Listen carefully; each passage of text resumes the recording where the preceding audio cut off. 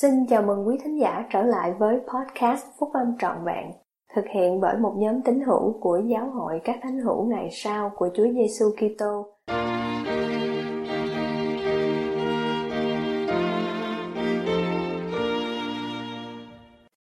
Tiếng nói của Thánh hữu Ngày Sau, chia sẻ 72 quyển sách mặc môn.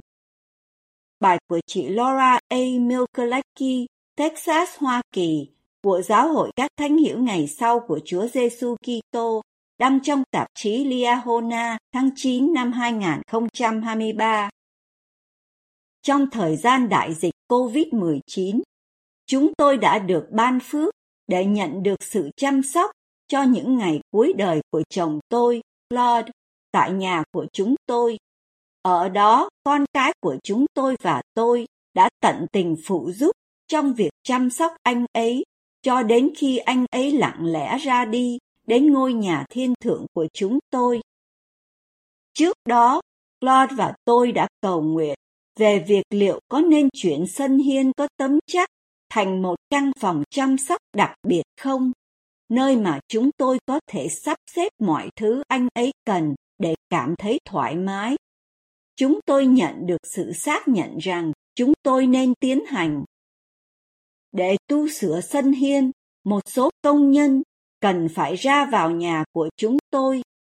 May mắn thay, sân hiên có một cửa sau, để các công nhân có thể ra vào mà không cần phải vào khu vực sinh hoạt chính của gia đình chúng tôi.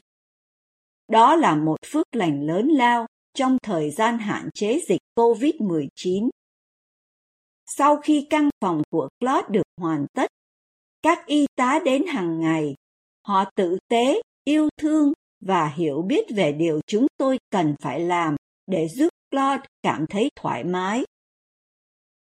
Khi gia nhập giáo hội, tôi đã được dạy rằng mỗi tín hữu của giáo hội đều là một người truyền giáo.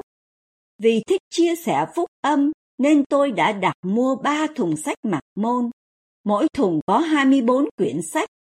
Tôi hứa sẽ đưa một quyển sách cho mỗi người bước vào nhà chúng tôi.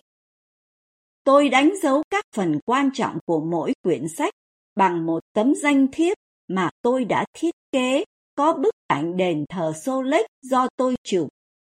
Tôi cũng dán chứng ngôn của mình vào trang trống ở phía trước mỗi quyển sách. Sau đó, trước khi đưa một quyển sách cho một công nhân hoặc một y tá, tôi đã giải thích cho họ biết sách mặc môn là gì. Tôi rất ngạc nhiên trước những phản ứng của họ. Chỉ có một người từ chối nhận quyển sách. Mọi người khác đều thích nghe về sách đó. Một số người cảm ơn tôi rất nhiều, nói rằng họ có biết về sách mặc môn và muốn có một quyển. Một vài người vui mừng đến nỗi họ còn ôm lấy tôi. Tôi tin rằng điều này đã xảy ra vì mỗi lần tôi mở miệng ra để nói về sách mặc môn, thì Đức Thánh Linh lại ở cùng tôi. Tôi tin rằng các công nhân và các y tá đã có thể cảm nhận được Thánh Linh. Tôi đã cho hết 72 quyển sách, và gần đây tôi đã đặt mua thêm 24 quyển sách nữa.